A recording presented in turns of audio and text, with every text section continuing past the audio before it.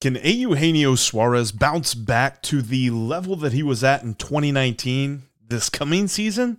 The question is whether you believe his September resurgence or if you think the larger sample size is more indicative of who he is as a player now. We're going to talk about that and the Mount Rushmore idea about the Cincinnati Reds with Lance McAllister from 700 WLW on today's Locked On Reds podcast. Thank you so much for joining me.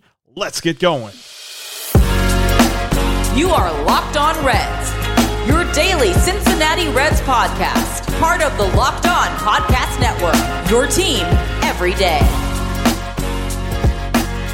You have found the Locked On Reds podcast, and I'm your host, Jeff Carr, superfan and addict of the Cincinnati Reds, and I've turned that addiction into information for you today. Joining me will be Lance McAllister to talk about Eugenio Suarez and what he can do to bounce back and how we view him as a Red. I mean, he was kind of the face of the franchise there, at least for a moment, and then all of a sudden everything changed. So how does he get back to that level? And we'll look at the Mount Rushmore that me and Steve Offenbaker talked about yesterday, and we'll talk about it with Lance today and get his take as to who he thinks should be on the Reds Mount Rushmore. That's all coming up. Let's dive right in as soon as I mention the fact that thank you for making Locked On Reds your hashtag first listen of the day. We're free and available on all platforms.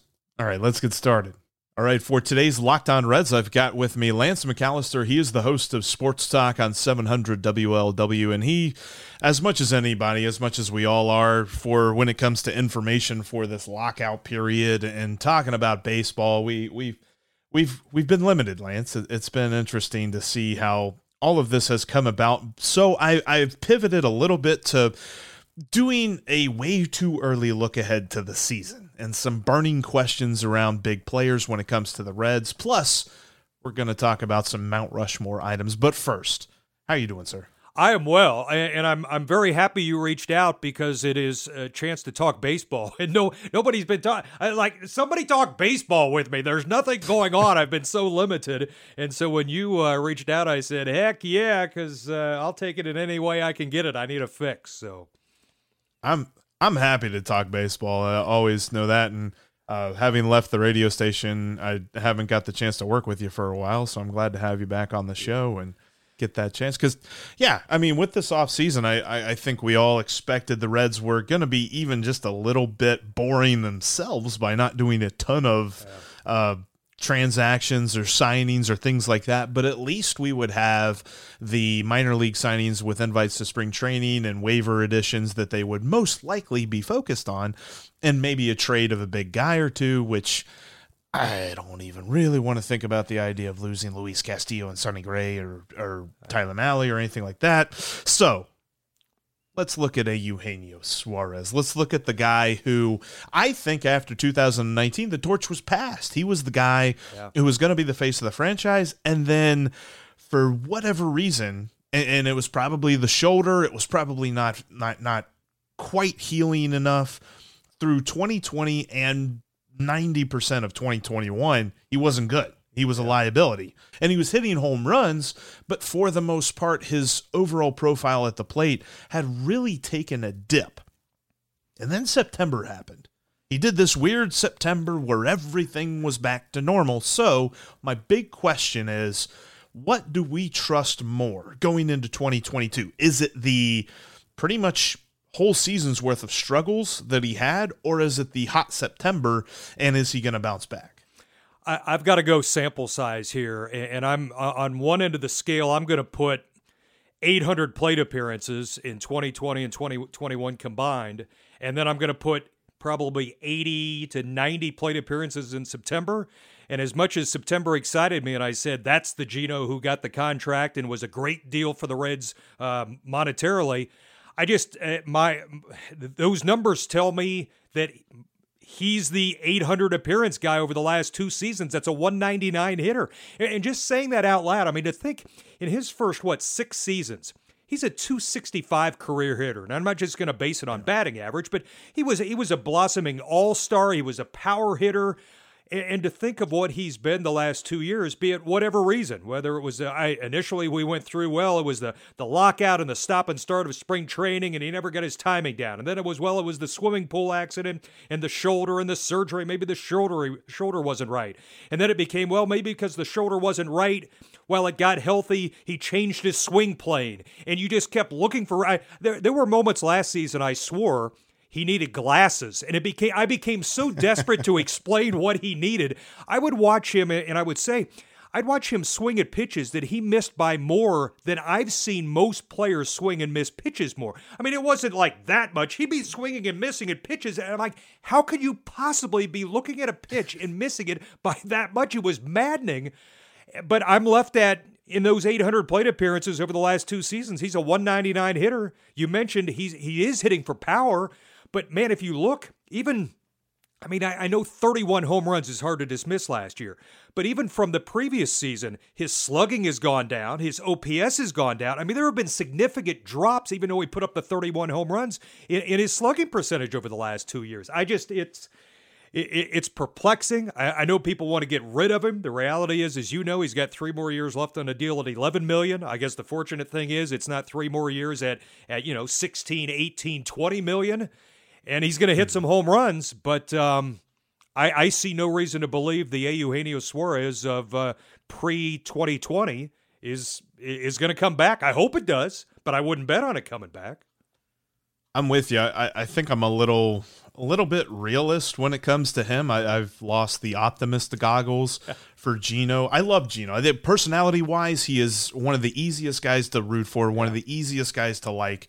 It seemed like this past year. I mean, looking at his splits, there was no month outside of September that he got on base 30% of the time. Everything was less than 30% of the time. And then all of a sudden, it's a 460 on base in September. It's just almost... I mean, I don't want to say that I think that he's at this level because I sort of wonder about this guy, but it's almost Aristides Aquino-like. Like, the only hit he gets is a home run now. And it makes you wonder as to how much you can trust him. And there's so much money between him and Mike Moustakas that is tied up in third base.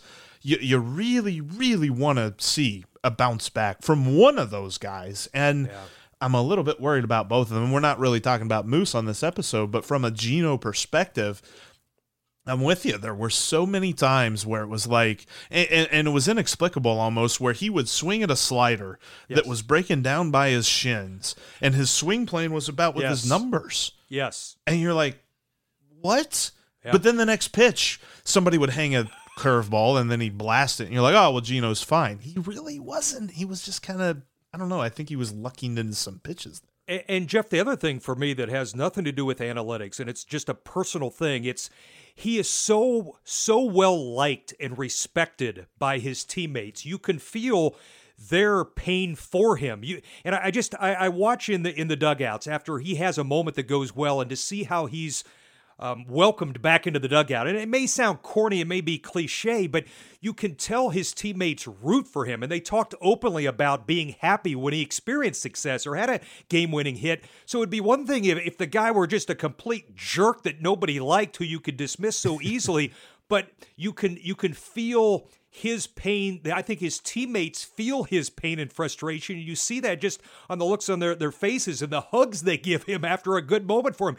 They truly feel for him, and I just think it says a lot about his character and how well he's respected and embraced in that clubhouse. You could be excused if you tuned into a Reds game at the moment when he is rounding, he's crossing home plate after hitting a home run, and the reaction that the dugout gives him. You could be excused for thinking that he just hit a walk-off home run. But then you look at the scoreboard, and it's like the third inning, and you're like, oh, no, that's his teammates getting behind him and just showing the love that they have for him and the appreciation they have for his successes, because last year they just it felt like there were 31 successes and maybe a couple of more outside of that, but for the most part it was a year of frustration for him, and hopefully he bounces back. No, I always say that a player, we can use the back of the baseball card cliche, but I say slump becomes a trend, becomes reality. And we're deep enough into this that this is the reality of Eugenio Suarez. I don't know. I'd love to find a career profile of a player who did what he did for his first 6 seasons. And it's not like if Eugenio was 37, 38 years old, there'd be a lot more to factor in for an explanation. But, when you're in your early 30s, just into the 30s, and you've done this, I struggle to find a career profile that would match for success to the extent he had it for his first 6 years. 265 hitter, power hitter, all-star, and then for 2 consecutive years just be a 199 guy who's reduced to pop and just making outs every other plate appearance. It doesn't make any sense.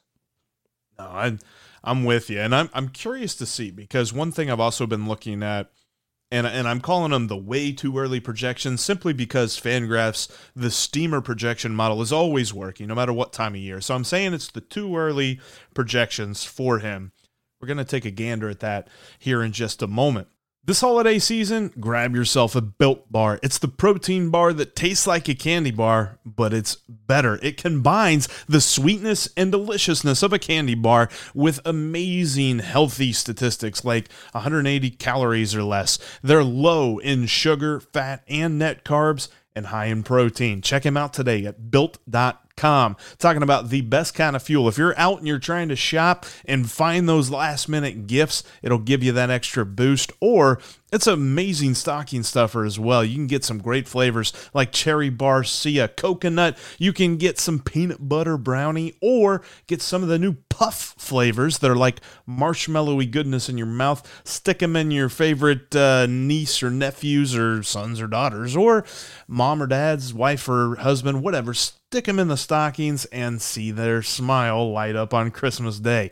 Built.com, and use the promo code LOCKED15 to save 15% off your next order. They've got all kind of amazing flavors of Built Bar that you need to check out today, as it is the protein bar that tastes like a candy bar. They combine everything from healthiness to deliciousness, and they put it all right in an easy-to-eat Built Bar. Check them out today, Built.com, and use the promo code LOCKED15 to save 15% off your next order. But first, before we do, I wanted to let everybody know that you are listening to the Locked On Reds podcast, and thank you for making us your hashtag first listen of the day. With me is Lance McAllister. We're talking about Eugenio Suarez. We're also going to be talking about some Mount Rushmore items here coming soon. Going to be some fun there, because the seriousness of Eugenio Suarez it's a bummer, because we're talking about a dude who, blows bubbles for a living on third base. That's the kind of guy that you really want to see bounce back. And when we look at these projections, just from Steamer, and I'm not going to go line by line here, but they actually do have him bouncing back slightly. They're thinking he's going to hit 224. He's going to have a 444 slugging and actually get on base 31% of the time in a 116 game sample size. Now, I think part of that is they're expecting a little bit more of a platoon with Mike Moustakas and what that might look like. And partially because it's not as if the model is factoring in the DH, which I believe is coming. I think once we finally get whatever CBA is negotiated, I think the DH is coming to the National League. So with that's going to make it interesting. And I wonder if Gino gets more than 116 games there. But do you take that? Because we're talking about a dude that we kind of would figure would hit 3 or 4 in this lineup, but the reality is it's probably going to be 5 or 6. Yeah, no doubt about that. And you make a good point about how he's going to be used, because it sets up with what the reality is. They have Suarez and they have Moustakas, and neither one's going anywhere. So it sets up as if somebody takes advantage of the opportunity and gets hot. You know how this works for 10 days, for 2 weeks, and they secure the job for a little bit longer. Maybe they get off running with it no matter who it is. But at this point, if you can get Eugenio's on base 31% of the time and give some pop and hit 224, hey, that's up from 199 overall the last 2 years, and that sounds kind of goofy to say it, but it's baby steps here. If you can get that, that's a baby step improvement from what he's given you the last 2 years, and you really don't. I mean, what are the options beyond that, other than seeing what Moustakas can do in his little sample sizes of opportunities? Yeah, and I didn't realize, too, he really took a dip in walk rate this past year. He went from 13% in 2020, which, 2020 kind of being a small sample size in and of itself, but 13% in 2020 to 9% in 2021. It's just like, dude, take a pitch here and there, which I know that's not his MO. He's an aggressive hitter. He's a swing first type of dude. But when you look at him in the pecking order of this lineup, what would you say? I think you probably put Joey Votto and Jesse Winker at the top of your expectations list, and Jonathan India as well. Is he fourth, or is there somebody that you would look at that you'd say, no, I think I'm even thinking of this dude ahead of Eugenio Suarez? Yeah, that's a great question because, I mean, you would expect more out of Tyler Stevenson as he continues to grow and mature, and he's going to get more at-bats. You're going to have in some way, shape, or form the likes of Kyle Farmer, Jose Barrero, probably Nick Senzel, Tyler Naquin. So yeah, I mean Suarez probably, and I think it's troubling if you're putting Suarez at 4 in terms of expectations. That doesn't on this team. He's got to be, with what he's done. If they're going to be good, he's got to be down closer to 5, 6, 7 in terms of expectations. I think you've got to have more guys ahead of him you can count on and feel good about than ranking Suarez at 4 as the guy you're 4th highest in counting on for this season. That kind of sent a shiver down my neck when you said 4th, because if he's 4th, then there are some issues with this lineup. Yeah, I think that they've got to go out and get a replacement, because I like Tyler Naquin. I do, but I don't necessarily know that you can count on both Tyler Naquin figuring out how to hit left-handed pitching and Nick Senzel staying healthy all year. So I feel like they've got to go out and get a replacement for Nick Castellanos, whatever that looks like. And not sure that they're going to pay enough to get a guy like Kyle Schwarber or something like that to come here. So you're probably looking at a lesser value than what Castellanos was for sure. But what that might look like in the end, I don't know. Like, Eugenio Suarez profiles as the guy who should have been at the top. And I think it's interesting that the Zips projections have come out so far as wins above replacement positionally for the Reds, and they actually don't have them that far out of a playoff type caliber team. Now, who's going to be here in the end? That's the biggest question. Who's still on the trading block and things like that.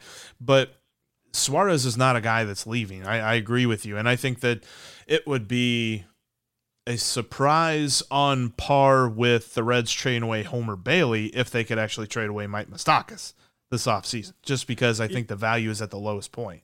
Yeah, and Nick Krall has said we're not going to, attach prospects to get somebody to take a contract like they had to do when Jeter Downs and others went in the Homer Bailey deal. But the reality is, nobody in their right mind, no general manager right now is going to take Mike Moustakas off your hands unless they're getting one of your quality prospects to go along with it. Because who's raising their hand to say, yes, I'll take on $32 million in 2 more years for Mike Moustakas when he's been injured and the way he's looked for the last 2 seasons? It's just it's not going to happen. It's a fantasy baseball trade. I get, you know how this is. People ask all the time, well, just get rid of him. And I say, well, what does that mean? Does that mean writing him a check for $32 million and telling him to go away? Because you're not going to be able to trade him. You're just not going to be able to trade Mike Moustakas. It's not going to happen unless you really feel the sting of giving up a prospect, and then that's going to leave fans saying, how are you building? How are you going to lay a foundation and build if you're giving up young prospects? And it's that cycle they've got to stay out of. I think fantasy baseball, or I think like MLB The Show, whenever you go into the settings and you turn off like the ability for the computer to reject a trade, it's like, yeah, it's not going to happen. Yes. It's not going to happen in real life. But no, I think that the Reds definitely have to be better than relying on Eugenio Suarez, but then I think individually as well, he has to take a step forward, because 2 years ago we were talking about that contract extension as a steal for the Reds. Yep. Now we're wondering, do we still think that it's a steal? Do we think it's an okay deal, or do we now think it's more of a handcuff deal? I would say it's just short of a handcuff, just based on some of the other contracts they have. And Moustakas at 16. Suarez at 11 is an inconvenience, but I don't think it's an anchor based on his production. I think now 3 years, that's a little tough. But $11 million in this day and age. You know how the economic structure of the game is. $11 million is not, off the charts insane. And certainly when we saw the initial terms of the contract when he signed, you thought, man, look at that. They are going to not have to pay him more than $11.5 million over any year of this contract unless they pick up his option. And it was great. Now it's clearly not great, but it's not one of the deals they've had in previous years, Homer Bailey and others, where you just thought, oh my goodness, what they can't get out from under it. I guess I'll sum it up this way: it could be worse. Yeah, it could be much worse. Let's color us realists when it comes to Eugenio Suarez, with hope but not expectation that he's going to bounce back big in 2022. Let's table that and let's talk about some fun stuff. Let's look back at the history of this franchise, and we're going to talk about Mount Rushmore here in just a moment. The NFL season is heading into the playoff stretch run, and college football is heading into the bowl season. This is a great time of year to start making some cash off your sports knowledge, and the best place to do that is betonline.ag. Go there today and set up your profile with the promo code LOCKEDON to get a 50% welcome bonus. You can jump in on some action in the NBA, NCAA basketball, the NHL, UFC, boxing, and they've got all your favorite Vegas casino games. So start your bankroll off on the heavy side with the promo code LOCKEDON to get a 50% welcome bonus. BetOnline.ag has great point spread lines. They've got money lines, over-unders, and more props than you can shake a stick at. So check out today's action, this weekend's action for the NFL, and get in on the action at betonline.ag. It's the only online sportsbook that I trust, and you should too. Head on over there today with the promo code LOCKEDON to get a 50% welcome bonus at betonline.ag, where the game starts. Before we talk about that, I wanted to let everybody know, coming up on Monday, going to have, or actually Tuesday, we're going to have Steve Granado from Locked On Angels on, going to talk a mock trade. I'm going to be as realistic as possible with this because in my mind I'm screaming at the idea of trading Luis Castillo, but we're going to talk a mock Luis Castillo trade to the Los Angeles Angels. That's coming up next week. So let's have some fun, because I came up with this idea a couple of weeks ago with a Mount Rushmore of Cincinnati Reds, and I'm thinking Devou Park, maybe overlooking the Ohio River. You can see it from the stadium. Maybe over in Fort Thomas, you carve it out of the side of the hill. Maybe they take some money that they're not spending on the roster and they can purchase some land and start carving into it. Maybe up toward Clifton. I don't know. Stephen Offenbaker the other day from Reds Alert, he was just like, "You're going to put it in northern Kentucky?" I'm like, but you can see it from the stadium. I don't know. So when we do this, when we carve these four faces in, I almost think that two of them are like stone cold locks, not changing, pretty obvious. I'm curious as to your take about this, but the four that we kind of came up with yesterday on the pod was Pete Rose, Johnny Bench, Barry Larkin, and Joey Votto. And me and Steve actually kind of disagreed a little bit on this. He said Joey Votto, I said Frank Robinson, but I think that they're pretty close there. But I'm curious as to your four, and I'm curious to see if you've got the first two the same too, because I think you probably do. Yeah, I love exercises like this because you got to think, you got to factor in offense, you got to weigh the defense, you got to weigh longevity and impact on the franchise. You can determine how much weight you put on rings and championships when they were here if you want. But as you were saying it, my thought was initially Rose and Bench are my two easiest ones to figure out, and then I've got three in my mind. I've got three for the next two spots, and those three were Morgan, Robinson, Votto, and my next tier was Barry Larkin. And that sounds like I don't mean that to sound disrespectful to Barry, because I truly appreciate the all-around nature of his game. But I'm deciding, and since you sent me the text earlier, I've been going back and forth through Baseball Reference, looking at Robinson, looking at Votto, because the Robinson-Votto thing is fascinating to me. And you have to, and I assume we weigh this on just what they did as a Cincinnati Red in their uniform. And if you look, if you look how close Robinson and Votto are, I mean, Votto the better batting average and on base, but Robinson certainly more power, higher OPS plus. Joe Morgan, to me, the all-around stolen bases, the power, the speed, the average combinations, all of those.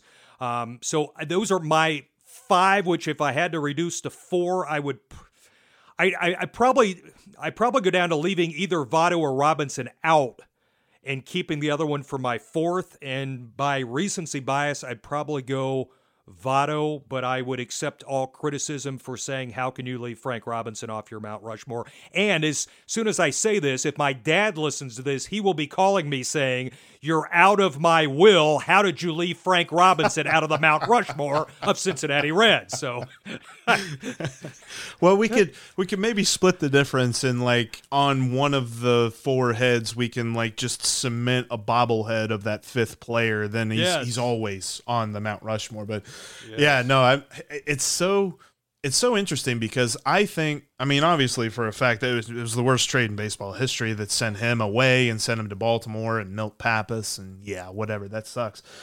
And I know that if he would have hung around, he would have been a key member of the Big Red Machine. He would have had a ring. It would have been the most intuitive thing ever. We probably would talk about him as the best player in franchise history had they not traded him.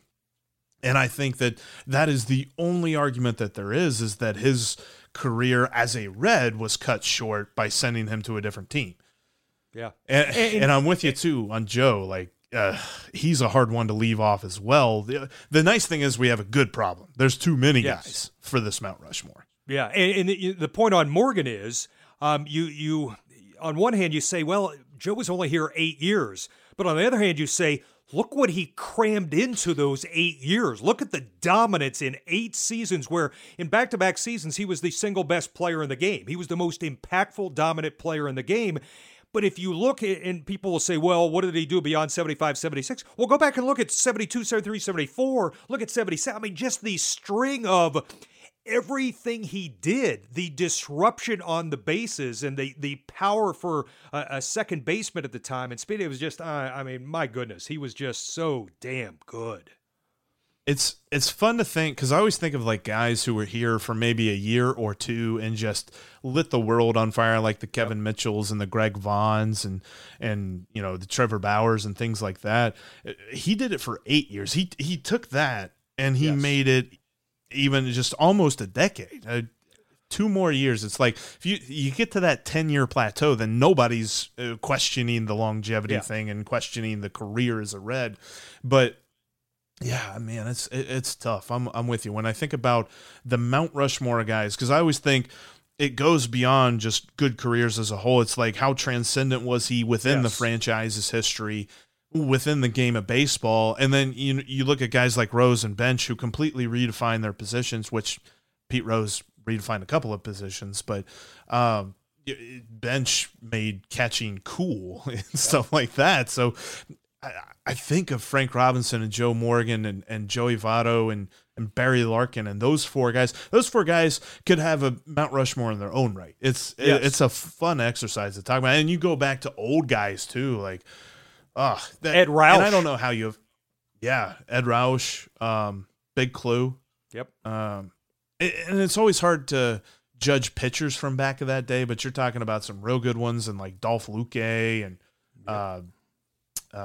Bucky Walters and Paul Derringer. Yeah. Those are some guys that I definitely think that they get passed over for the Mount Rushmore, but they absolutely deserve to be recognized. Yeah, and back to Morgan for a second, because I think it has to factor in his importance to the Big Red Machine in terms of being that piece that was dropped into that lineup then in a time where AstroTurf had become a thing and speed was becoming more prevalent in the game, and Joe was the perfect like gasoline, as they've said, to the Big Red Machine. There was a lot of talent already there, but what Joe added when they dropped him in there, and he will tell you they helped him as well. It was a perfect fit from both sides. Joe had the reputation in Houston. Maybe he was a little bit surly or didn't get along with people, including his manager.